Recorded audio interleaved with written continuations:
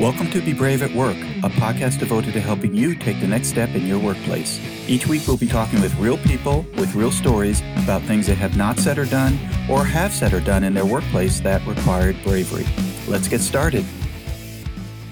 Hello, Be Brave at Work podcast listeners, and I hope you are doing well. I've said a few times during the production of this podcast that when I first started, if you had told me I would have recorded 269 conversations with business leaders, coaches, consultants, teachers, professors, statisticians, and everyday ordinary people about bravery at work, I would have doubled over in laughter. And I don't mean that literally, I mean I physically would have doubled over in laughter. Yet, as this topic was new for me, I did not know that people who did not feel being brave at work existed so broadly and deeply. So here we are, 269 conversations later, and in keeping with my original objective of hosting Be Brave at Work for 3 years, we are on the cusp of saying so long. I've learned a lot about bravery at work in all of my conversations, and as a parting gift to you, my loyal listener, I want to leave you with 6 things I've learned from so many of my guests over the past 3 years. I've learned a lot about why we are not brave at work, and ideas on how we can step into bravery more successfully, and yet do it in a way that is impactful and meaningful to the person that you're speaking with. And so here are the top 6. Grab a pencil and a sheet of paper, and by the way, I will be brief. Learning number 1, no one cares more about you than you. Not your spouse or significant other, not your parents, not your children. If you are being adversely affected by the behavior of another person, you need to do something about it.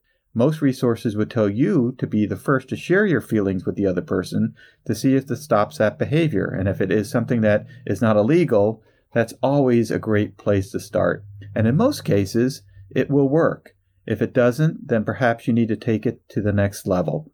Regardless, no one cares more about you than you. Learning number 2, you need to have positive relationships with colleagues at work before you can effectively be brave with them. A colleague with whom you have a positive relationship is more likely to listen to you than a colleague with whom you have had little or no relationship with. If you are avoiding an observation or feedback for a colleague, you should first ask yourself, on a scale of 1 to 6, where would I put this relationship? If it is 4 or lower, you have a little work to do before you can be brave and say something that might be hard to say or hard for them to hear. If it's a 5 or 6, you might be ready to go.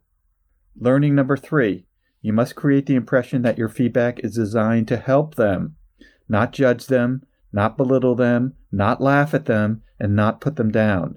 I am way more likely to listen to someone who is trying to help me than harm me. In most organizations, some people are hurters and some people are helpers. Be a helper by saying something that is hard to say or maybe hard to hear. Learning number 4, you must always converse with a colleague respectfully and professionally. People will listen to you more if you are speaking with them as an equal and with respect. I will not listen to you if I feel you are speaking to me disrespectfully or attempting to hit me across the head with a 2x4. The old saying, you get further with honey than vinegar, sticks for a reason, and that's because it is true. Learning number 5, you must demonstrate or practice demonstrating empathy. If you start the conversation as if you have the right answer, your likelihood of progress will be limited. No one wants to hear only what you think. Be curious, listen, be curious again, listen more, and make multiple suggestions to help you and your colleague pick the solution that works best for them, not just the solution that you believe is the right way to go. And finally, learning number 6. You must be in an organization that supports a culture where bravery is articulated and expected. If you do work in such an organization, embrace it and role model it every day. If you don't, get bravery-based behavior included. If no one wants it included at your organization, that should tell you something about them, and it may be time to move on. So that's it. No one cares more about you than you.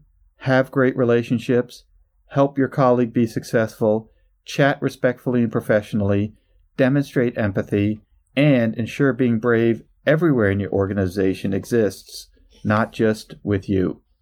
I hope these 6 learnings, as well as all of the ideas available in the Be Brave at Work podcast, can help you be brave at work.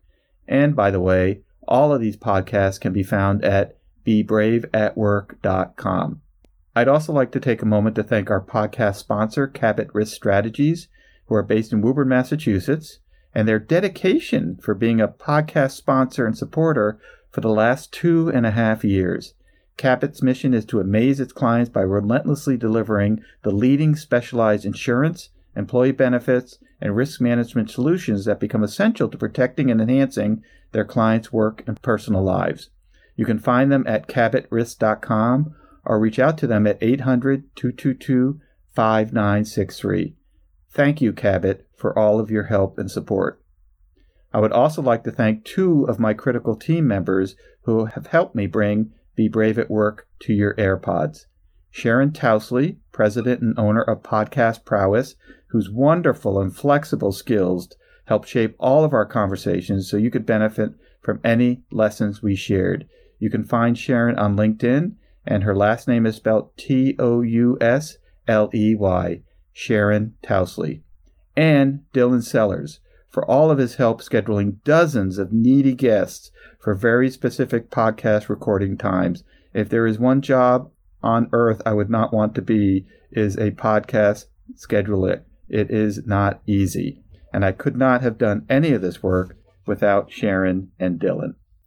Lastly, I have written 2 books, Raise Your Visibility and Value, Uncover the Lost Art of Connecting on the Job, and Drive Your Career, 9 high-impact ways to take responsibility for your own success. And I would ask you to please be on the lookout for my 3rd book, Be Brave at Work, being published in the fall of 2023. In this book, I share dozens of ideas that were shared by my podcast guests, and of course, all of those ideas and comments are fully credited to them, as well as new ideas on how to help you be brave at work.